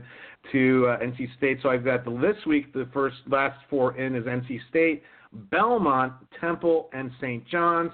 Temple did get beat last night, but they have a resume. I think that gets them in the tournament. Excellent. I do see that they're showing IU as the last four out, and that's a bummer. I'm always hoping to see IU in the tournament, but I know they've kind of underwhelmed this year, especially considering they had kind of more talent on their team than we thought would be necessarily to make it. So, of those teams that have already punched their ticket, not many of those teams.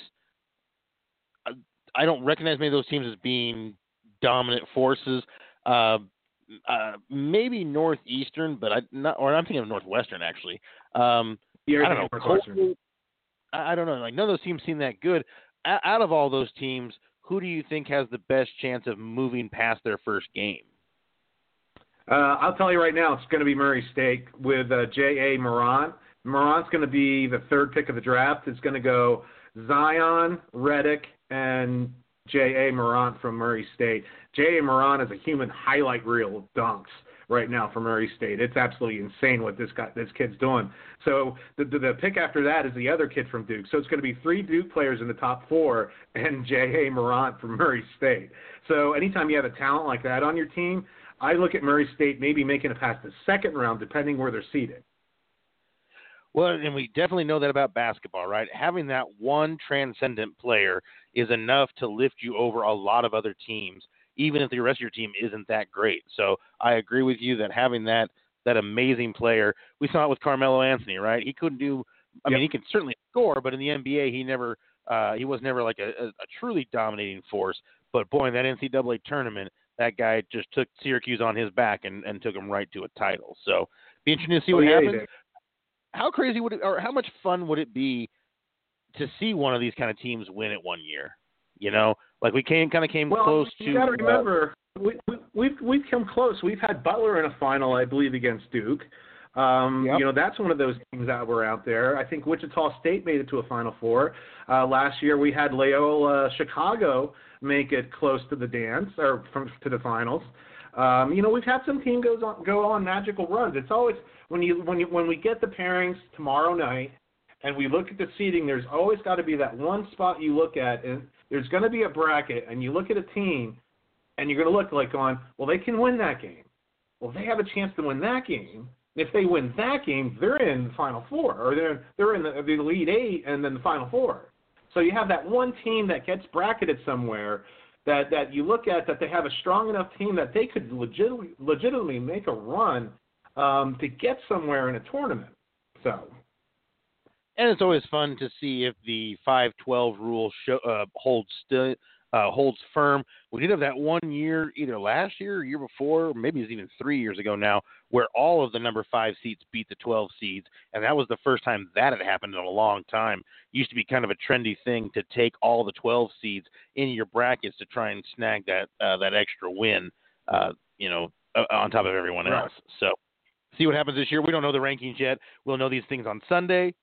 Looking forward to the Sunday selection show, and it should be. I don't think there's going to be any like huge surprises, because it seems like we know who the top probably 12 seeds are going to be overall, and so I think that takes a lot of the mystery out of it, and it really comes down to if you have a smaller school that's your alma mater and you want to see if they get in. That's kind of where more of the intrigue I think comes from in this year's selection show. Do you know what time it is tomorrow?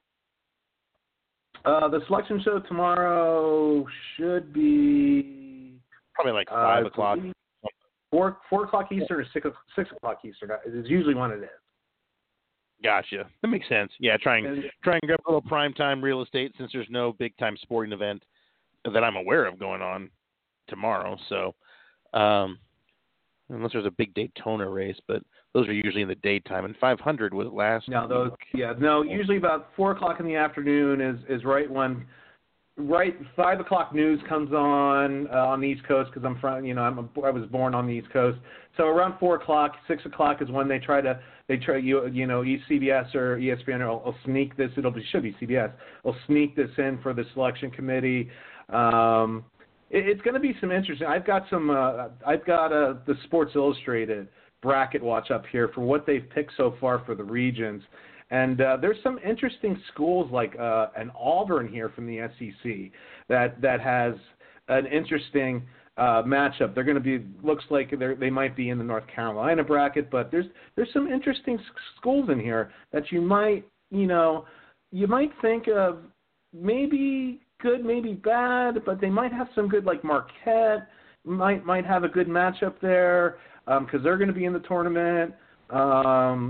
Utah State won themselves in. I mean, St. Mary's won themselves in by beating Gonzaga and beating them handily, so you can't count out on St. Mary's. No. I mean, I won't ever count anybody out because there's nothing more exciting than seeing a Cinderella story go a couple of rounds deep. So I'll root for all of them. All I care about is I want to see Duke lose. And I know it's terrible, but I just want to see them lose. I don't want to see them go deep into the tournament. It's kind of like when the Yankees go down at the end of the season in baseball. It's always kind of a little celebration that I have. Same thing with the Patriots, right? The Patriots get knocked out. It's like, at least it won't be them. At least it'll be somebody else. So, first playing game will be Tuesday or Wednesday? First playoff game, I got to switch over sites here. Hold on, I got to switch my. Sorry, I got to switch something up here real quick. Whoops. That's all good. I'm just kind of curious about because I know Friday we were going to have our draft, but then we had to change it to Sunday because of the tournament. And so I'm just kind of wondering when it actually gets started. Also, because you got to get your brackets in pretty quick. Oh, yeah. So let's see here. Let me just see if I can pull up the play-in games. First play-in game will be Tuesday, March 19th. Tuesday? No, that's not possible. Yeah, they pick on Sunday. 19th, okay. Because the regular tournament starts Thursday. The playing games will be Tuesday, Wednesday. Gotcha. Yeah, I didn't realize what day it was. I didn't realize it was the 16th. So Ides of March was yesterday, and nothing crazy happened. Darn it! Always kind of hoping something. Oh, that's right. That was the 15th. Well, something crazy happened to me, but I'm not going to even go into it. Yeah, man. Don't bring those S&M stories onto the show. So go ahead and keep those wraps. Bad news for the Dodgers. Well, not bad news, but disappointing that Kershaw is not going to be ready for opening day. They don't think. They have not said for sure, but they're estimating that he won't quite be in there. He is throwing bullpen sessions. He threw one on Thursday. No problem going on. No report of pain or discomfort. Has another bullpen session on Monday. I don't even think that was ever anything that serious. I think that they are just going to take the long, careful route because of the fact they've got so much depth. But it is obviously not what you want to hear. But the reason I bring this whole thing up is so Kershaw is going to be out for opening day, and Luis Severino for the Yankees is also got a little bit of a shoulder thing and is going to be out until May. And these are two exceptionally talented pitchers that are going to be hurt to start this. Boy, if you decided to instead load up on 3 hitters in your fantasy baseball draft next week, you could do that and conceivably pick up Severino and Kershaw in a 4th and 5th round. Obviously, it depends on who you're drafting with. In my league, it probably won't be that severe. Maybe you could do a pair of hitters and get both of them in the 3rd and 4th round. And again, you're taking 2 pitchers who won't be starting in the first week of the season and maybe not the first month of the season, and there's always that danger that it's an extensive injury and takes him out for a long term, a la Brandon Webb, one of the last years that he was a viable ace. So there is the risk involved. But winning fantasy championships a lot of times it's just about value and about getting the players when you shouldn't have been able to wait for them. And I think that's what you're seeing here. A good chance of this with Kershaw and Severino, 2 guys who could easily rattle off 15 wins and have 200-plus strikeouts. But you are taking the risk of these injuries being longer term. But they're both legitimate ace types. Imagine having two aces on your team and not taking either one of those players in your first 2 or 3 pick. So could be a nice boon for people. Also in baseball, Harper has got a bruised foot. They say there's no big deal, but you do have to wonder why do you even bring it up then? Like, is it just because he just signed the contract and they're going to watch everything super close, or did he look bad enough? Someone said something, and now they have. I think it was because he was on the MLB network playing the Pirates. It was on television. When he suffered the bruise? Yeah, I think everybody saw it. Gotcha. Yeah, I'm sure that doesn't help in terms of making people skittish. And all of it, obviously, just because of all the money they sunk into him and placing the expectations of the entire franchise on his shoulders. So, let's see. There's not a whole lot of other big time news that I've seen in baseball this week. It just kind of seems to be just playing out the games and trying to get ready for the regular season. It's kind of hit that boring part where you don't want to get too excited about players who are hitting well or pitching well, because you may be going up against someone who literally could not care less the result of what they do in those games. They just want to practice something, and they're like, I'm trying to hit balls down the third base line. If I strike out or pop up because I don't do it right, that's fine. I have free at-bats to try and learn how to do that. Pitcher going in there who says, you know what, I'd really like to see if I can develop a split finger. And in the process of trying to do it, they are still hanging that splitter and it's getting mashed for home run every time they throw it. And that's not something to be concerned about, because they're waiting to see if it becomes a viable pitch. And the only time to really practice it and see viability is against live competition, and that is in spring training. So, again, don't ever get too wrapped up or too excited about what you see. There are some guys who are having a fantastic spring that you may be thinking, oh, I got to get that guy on my radar for my draft. Don't change their position in your drafting table or your drafting list very much based on their spring performance, unless this is a person coming back from injury and you want to see that it looks like they're fully healthy. That's the only time that should have an effect on your rankings based on spring training performance. So, but again, not much else going on in Major League Baseball. We're just kind of waiting out this final. And for all the people out there, Mark, I just want to bring this up real quick for everybody. Right now is when they're starting to designate players to the minor leagues. Like the Phillies just designated a pitcher back to the minors to start the season. So you're going to start seeing player assignments fill out for the minor league teams right now too. Absolutely. Yep. This is when they're not going to make it in the big leagues, and you just wanted to give them sometimes inviting a player to spring training who is not quite ready is kind of a reward for a good season the year before. And it's like, you know what? Keep your head up, keep focusing, keep playing hard. You're doing everything we like. You're not ready to play for the big team yet, but here's a little reward for you. You get a little taste of it for a couple of weeks. So, don't ever read too much into that stuff. A lot of these things are done just to get all the members of the 40-man roster into camp. And if you don't know what the 40-man roster is, in baseball, you're only allowed to have 40 players that are eligible to play in the big leagues. Now, you can take players off of that, and you can put players on that, but there's also certain protections for a player that's on that list. So if you have a minor leaguer that you want to have no question getting away from your franchise, you put them on that 40-man roster, even though they're not going to be ready to play in the big leagues that whole year, because it allows certain protections if someone tries to sign them away and you are trying to renew their deal. Just a contract thing. So anyway, move over to the NBA. There are a few things that are standing out. So first one is the Lakers are terrible. They're 7 games under 500.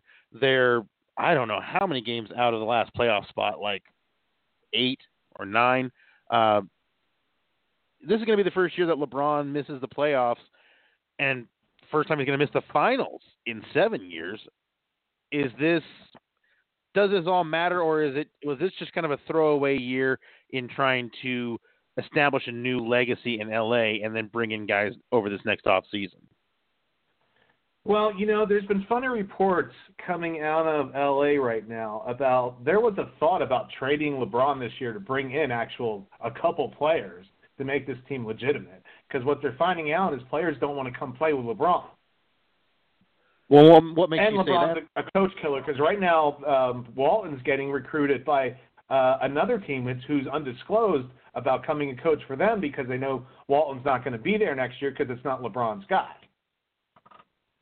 So who is it you think that LeBron wants to have there?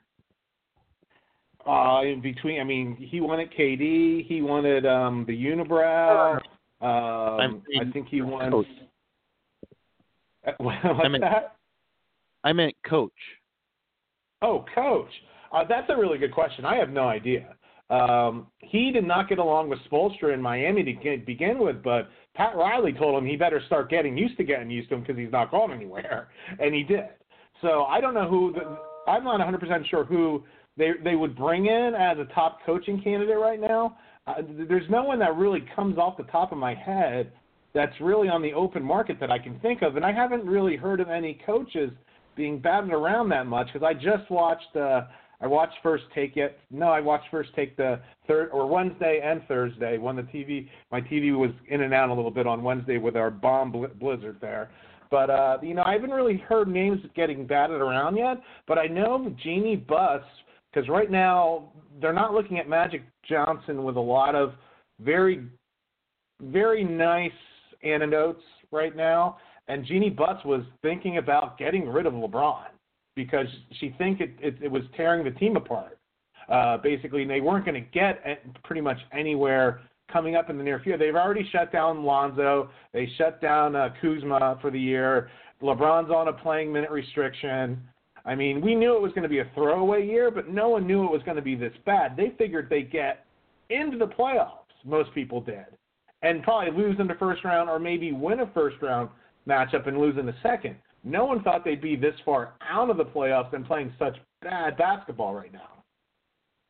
Well, I think if LeBron hadn't gone down with his injury where they lost like 13 of 14 or whatever it was when he was hurt, then we'd be looking at a whole different team right now. I mean, if this team was – you give this team a 10-game swing, they're 5 or 6 games above 500, and they're probably in that last – or probably even above that last playoff slot. So I don't think that I think it was just a bad luck in terms of those injuries. And also with Ball, I mean, that's one of their big scorers being out for a lot of the year. Doesn't help. I think what's interesting to think about is – and the new commissioner, well, like it's not even a new commissioner now, but Silver has not had many allegations of impropriety when he's been the commissioner.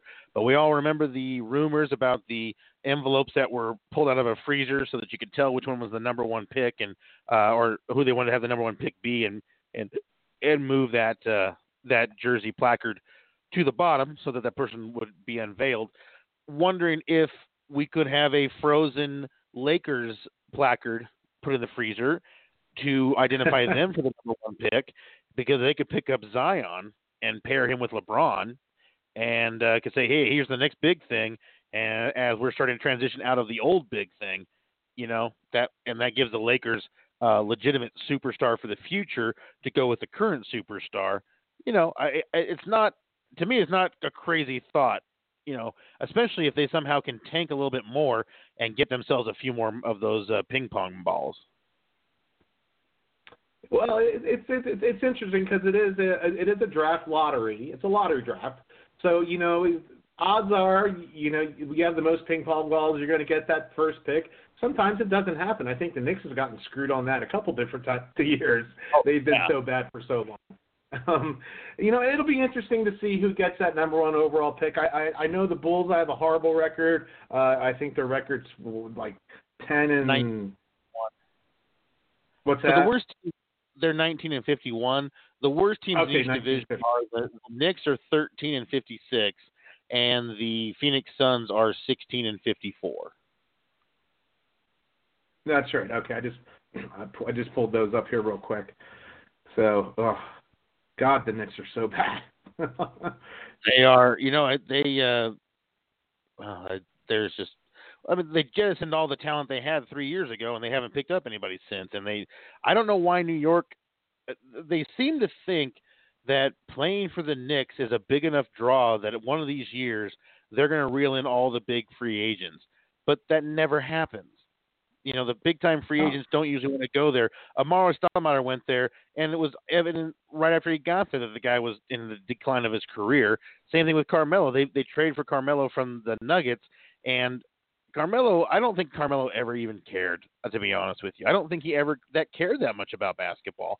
I think for him it was just a place to have fun, make some money, and he was all about living the life. You know, I mean, he and his wife, you know, moved out to New York. They were living there before he was playing there, you know. And I think that's part of their problem is the Knicks think that people want to come play for them, and I think the only chance they have is really that players want to live in New York.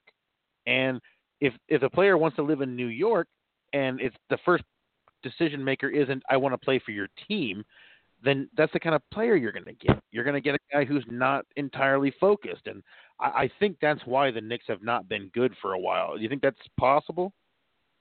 Well, you hit a couple of good points there. That's possible. The other one is Dolan, the guy in charge.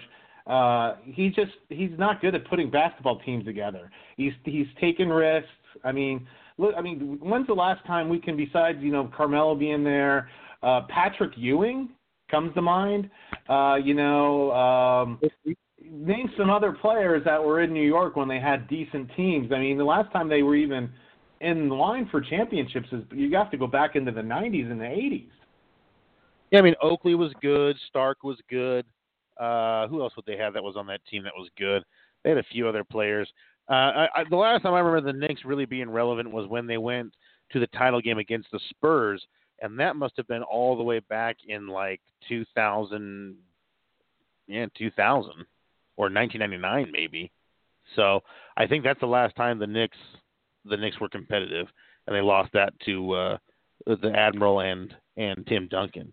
So yep, just kind of sad for a franchise that wants to be big time and at one time was kind of big time, but they've never been, they never pulled off their Yankee kind of ascent, that they've always wanted. But I guess when you've got that many sports and that much stuff going on, no one's going to care that much. Do feel bad for Spike Lee, though. Sitting courtside for all those games when your team is terrible. Same thing with Jack Nicholson now with the Lakers. Over the last few years, it's got to be hard to go just, I give them all the credit in the world for still supporting their team. That's great. But, boy, it is hard to go watch your team boring really quick. So, anyway, the Nuggets are still in second place, and they're still holding on to that second seed. They haven't actually locked that up, even though our radio was talking about that. They haven't locked it up. They are only 3 games ahead of the Rockets right now, and 3.5 ahead of Portland. Either way, this is still one of the most monumental turnarounds, in quite a while in basketball. I mean, the Nuggets have been an afterthought for years, and now in the city here with the Broncos not having competed last year and with the Rockies not starting up yet, this has been a big boon for the city here that we live in here in Denver, and they look like they're legit. They don't look like a team that's going to falter when they get to the playoffs, but if their matchups versus the Warriors this year are any indication of what's going to happen if they meet in the playoffs, they could easily get swept by Golden State. Do you think the Nuggets could put any kind of resistance to the Warriors based on what they've learned playing them this year so far, or is it just a disaster waiting to happen? Well, this is what I said to myself watching a game last Friday night. And watching them get dominated and purely just outclassed on the court, I mean, they're still missing a player, I think, even though they are in second place. Right. That could drop here at the end of the season. Yeah, they did just beat the Mavericks by 1 the other night. But you said they don't really have that second spot really tightly locked up yet. If they have to play the Warriors, I said they probably get beat 4-1 because I think they would take 1 game here in Denver. So just because of the altitude, and it's a series, it's not you're coming in for a game and you're leaving for a game. I think they would take 1 game in Denver. It'd probably be game I hate Well, to say 3 or 4. 4, right? They would lose the first one. They have to be 3 or 4. Unless they somehow miraculously get home court advantage. I mean, they're only one back right now still. So, I mean, you still have to look at that. I mean, if they can get home court advantage, they might lose 4 games to 2. Because, like I said, if you looked at the talent discrepancy and on the floor that night, it was. I watched the whole game, because it was on right after the Sixers lost to the Rockets. There was a huge talent discrepancy on that floor, and you could tell. It showed, and they were down by 20 points a couple different times.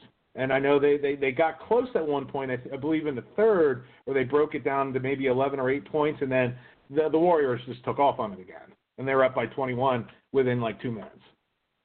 Yeah, and it's still, they're doing fantastic. It's a wonderful boon, and it couldn't be more proud of what the season they put together. I just hope that it doesn't. I just hope it doesn't.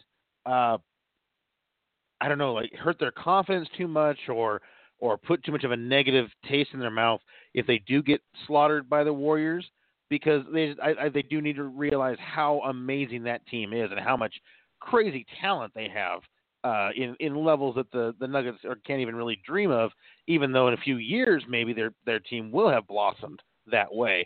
But, I mean, just that stat you saw on ESPN a couple days ago, that they've got 2 players on their team. They've got Trey Thompson and his Splash Brother partner, Curry, have both had 7 seasons of like 300 3-pointers or 300 points by 3-pointers or something like that, and no other team has ever had 1 player or 2 players over 5. Right. And I can't figure out how they keep that team together.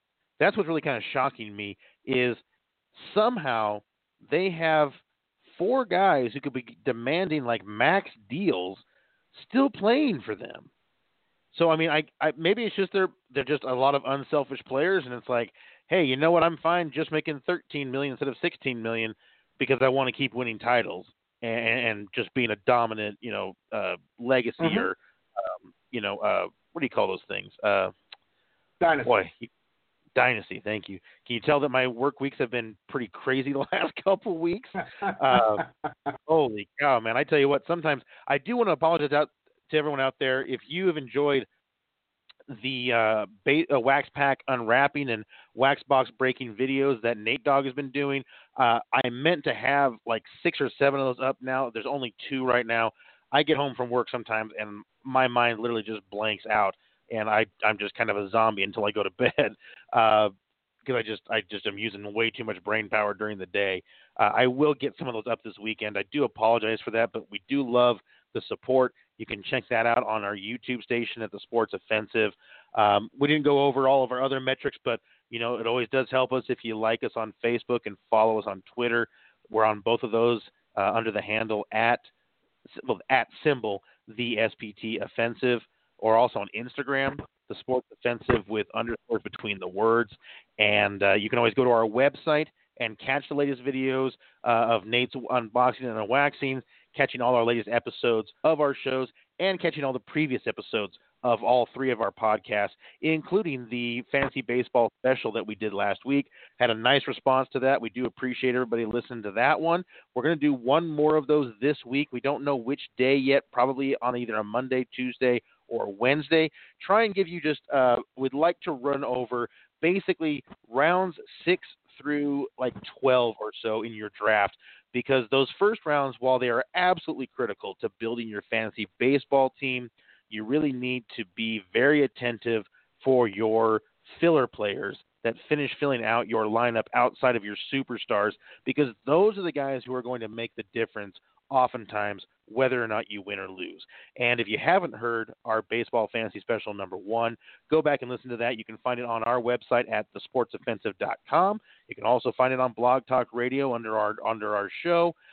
That one, we reviewed the pitching position, both starters and closers, and we went into pretty deep analysis over the first 50 to 100 pitchers that are on the board there, and more than anything else, trying to point out where the value can be found, where there's players that are going to be going later than their overall point total should suggest at the end of the season, with the disclaimer of we're probably wrong about everything, so just know that going in. But I think it's an enjoyable look. for anyone out there that wants to tune in, I think it is kind of an enjoyable show. So let's see here. How close are we to the hockey playoffs starting? I know we're in basketball. We're down to about let's see, it's 60, so about 10 games. Is it that close in the NHL? We're getting real close here. The Avs are 3 points out. Let me give you one quick point here. I wanted to bring it up because it's pretty impressive. So we were talking Nuggets. Nuggets are 29-6 at Pepsi Center at home. There's only one team in all of the NBA that has a better record at 27-5. The Milwaukee Bucks in first place in the they're in first place in the East right now. 3 games ahead of Toronto. 27-5 at home, and the Nuggets are 29-6. Wow, be a fun NBA Finals if they could both get into it. NBA needs to come up with a better name for the finals because that's just boring. You got the Stanley Cup, you got the Super Bowl, you got the World Series, and you got the finals. Come on, Silver, get on that and fix that up a little bit. But you think a commissioner like him would have there is a name for that trophy. I just don't know it off the top of my head. But you think he'd come up with a better name for the whole thing? Oh, the trophy name for the NBA? Yeah. Yeah, I don't have any idea what that's called. That shows you there, right? Because I don't even know what baseball is called now because it's got changed the name a couple times. It might even be like the Hank Aaron or I don't know what. I don't even know what one's called anymore. Super Bowl. Is there a name for that trophy? The Lombardi. Oh, it's the Lombardi. That's right. Duh. And then is it Conn Smythe for hockey? No, it's a Stanley Cup. The Conn Smythe is your MVP of the playoffs. Oh, it's the MVP. What's this trophy for the best regular season record? President's Cup? Well, you get a cup for winning the Eastern Conference and the Western Conference. It's what's the cup's names? Is it the Adams Cup and it's the Campbell Cup and the Adams Cup? I'm drawing a blank here for some reason because I'm looking at my empty pool, hot tub, and lazy river that they're supposed to have done by Memorial Day weekend. They better. Oh, you gotta have that done by that weekend. Holy cow! Oh no, so it was the President's Trophy I was thinking of with the best record. Yeah, in the it's the NHL. President's Trophy. Yeah, and that's going to probably go to Tampa Bay this year because Tampa is just that darn good. They have 112 points right now. Next best team in the Eastern Conference has 93, so they're 9 ahead of that. In the Western Conference, the Calgary Flames in the Pacific Division have 95 points. As we stand right now, the wild card, I think Philly sealed their fate of not getting the wild card here with a loss to the Caps 5-2 on Wednesday night this week. And right now, the Avalanche they dropped to 4 points out of the last wild card spot. They're at 72 points. Wait a second. I'm sorry. They're 5 points. 77 points. The Coyotes are in the last spot of the wild card. And the Avs have 72 points. They've lost 2 straight. Like I said, it's not looking. We're getting to the nitty gritty here. We got about 10 more games. The Flyers have lost 2 straight. So the Avalanche were doing so good at the start and in the middle of the season to have them out of the playoffs right now is just it's just heartbreaking. Oh, but at least they're going in the right direction. They've been floundering badly for a number of seasons, and they've got that wonderful first line, so that hopefully keep that together over the next season, and then they can add something to get a few other lines of prominence. I think they'll be okay. So it's all right. It's a good move. It's a good step in the right direction. I'm looking at the listing of the trophies in hockey, and there are a lot of trophies. I was going to see if I can name a few. I want to see if you know what they are. You up for that challenge? Got that. Yeah. So I think you just named this one. I'm sure you'll get this one. I think you just named it. The Hart Memorial Trophy. What's that for? Say that one more time. the Hart Memorial Trophy. Oh, the Hart Memorial Trophy. That's comeback player of the year? Nope, just player judged most valuable to his team. Okay. Oh, this is an interesting one. Lady Byng Memorial Trophy. Oh, the Lady Byng. I think that's for the best goalie of the year. No, this is awarded to the player who exhibited outstanding sportsmanship and gentlemanly conduct combined with a high standard of playing ability. Boy, yeah, that is right. I'm bad on my trophies right now. Well, they have a lot of trophies. Yeah, these are obscure, and a lot of these were formed back in the 1920s. I didn't even know they had an NHL back in the 1920s. Yeah, they hand down a lot of trophies. How about the Vezina Trophy? Oh, now the Vezina, I should know this one. It's actually what you said for the first one. Yeah, it's the goalie of the year. Yep. How about the Calder Memorial Trophy? The Calder Memorial.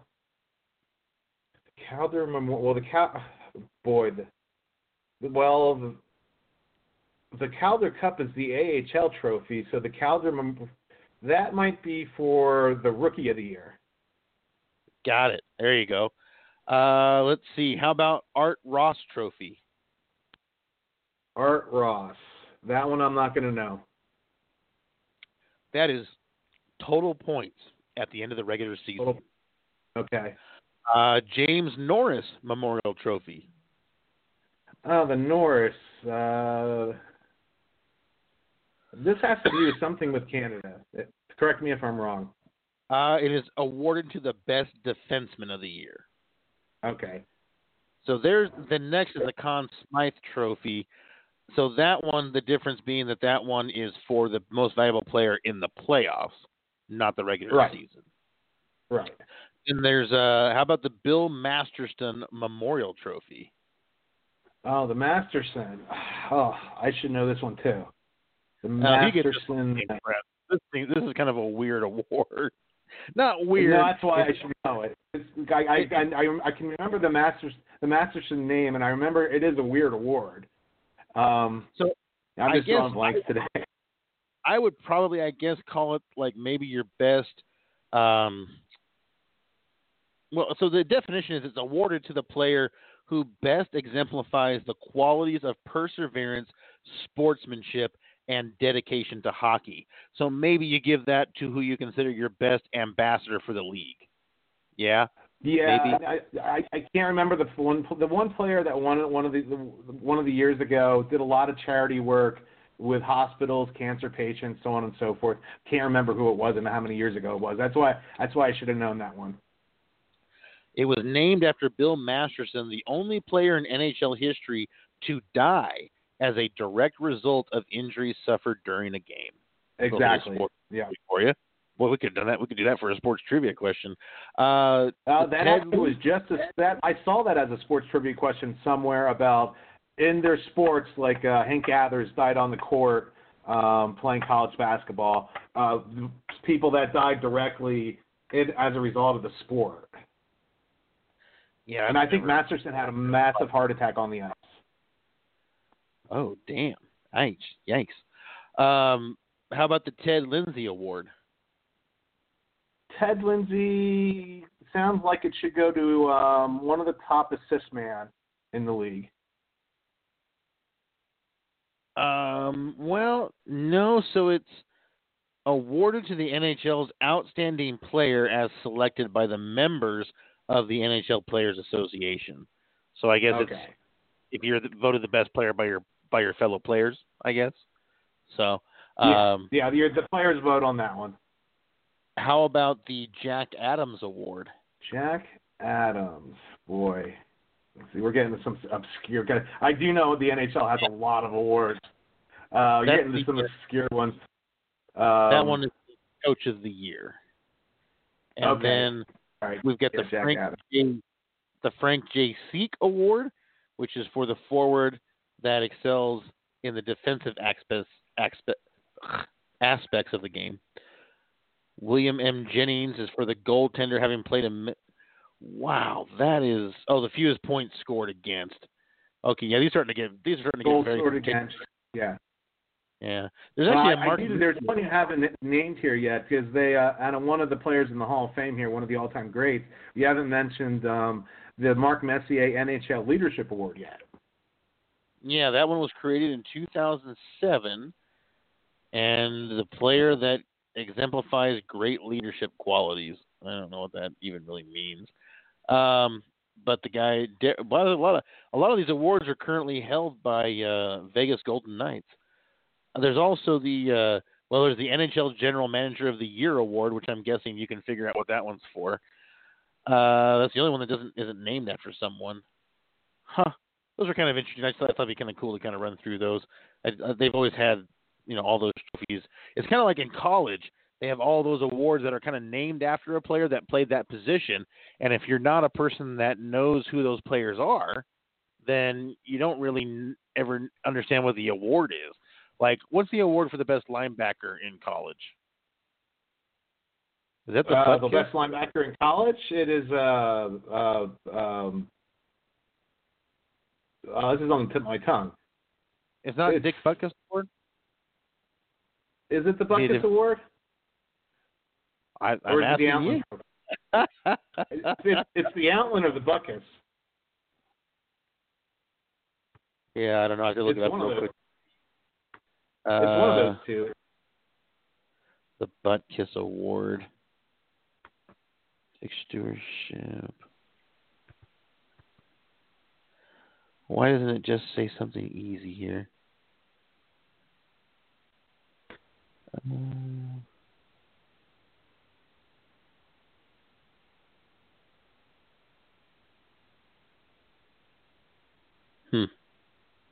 I don't know. I haven't really. I can't really. I'm actually on the. For page. Some reason, I think it's the Outland. I'm just on the Butkus Award page and it doesn't even say what it's for. So that's just weird. He's one of the best linebackers. Oh, it is outstanding linebacker. Outstanding linebacker. Yeah. He will understand that brings a responsibility to serve others. Interesting. All right. The Doak Walker one you should know. What's that one? The Doak Walker. What is that? The Doak Walker Award. Just think about the name real quick. Doak Walker? I don't know that name. Best running back. Doak Walker was an all everything running back in the day. Did he play for the NFL? I believe he did. I don't remember who. Boy, yeah, I couldn't. But this one, this is always a great award. How about the Ray Guy Award? Oh, that one. Is that the Offensive Player of the Year? Nope, Best Punter of the Year. Oh, Best Punter of the Year. Wasn't the kicker named Guy in the Ace Ventura movies, Pet Detective?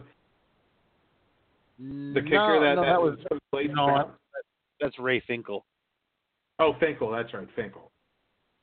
Well, you know what? We never got a call in from Finkel, so I hope he's having a good time with his business venture that he was dealing with today. He just said that he just got it just now, so wasn't able to call in. So, but we're down to about 45 seconds. Anything else you want to impart to the listeners before we head off for the weekend? When you're at an arena, don't yell racial epithets at players like Russell Westbrook.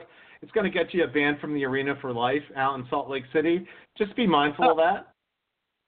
Yeah. Maybe focus on the sporting event instead of what the race of the player is. That might be a good idea. So, well, anyway, we're down to about 15 seconds. So, again, if you can do us help and like us on Facebook, follow us on Twitter, and make sure to catch episodes and videos on our website at thesportsoffensive.com. Have a great weekend. Offensive out. Hello, it is Ryan, and I was on a flight the other day playing one of my favorite social spin slot games on ChumbaCasino.com. I looked over at the person sitting next to me, and you know what they were doing? They were also playing Chumba Casino. Coincidence? I think not. Everybody's loving having fun with it. Chumba Casino is home to hundreds of casino-style games that you can play for free anytime, anywhere, even at 30,000 feet. So sign up now at ChumbaCasino.com to claim your free welcome bonus. That's ChumbaCasino.com and live the Chumba life. No purchase necessary. VGW Group. Void where prohibited by law. See terms and conditions. 18+.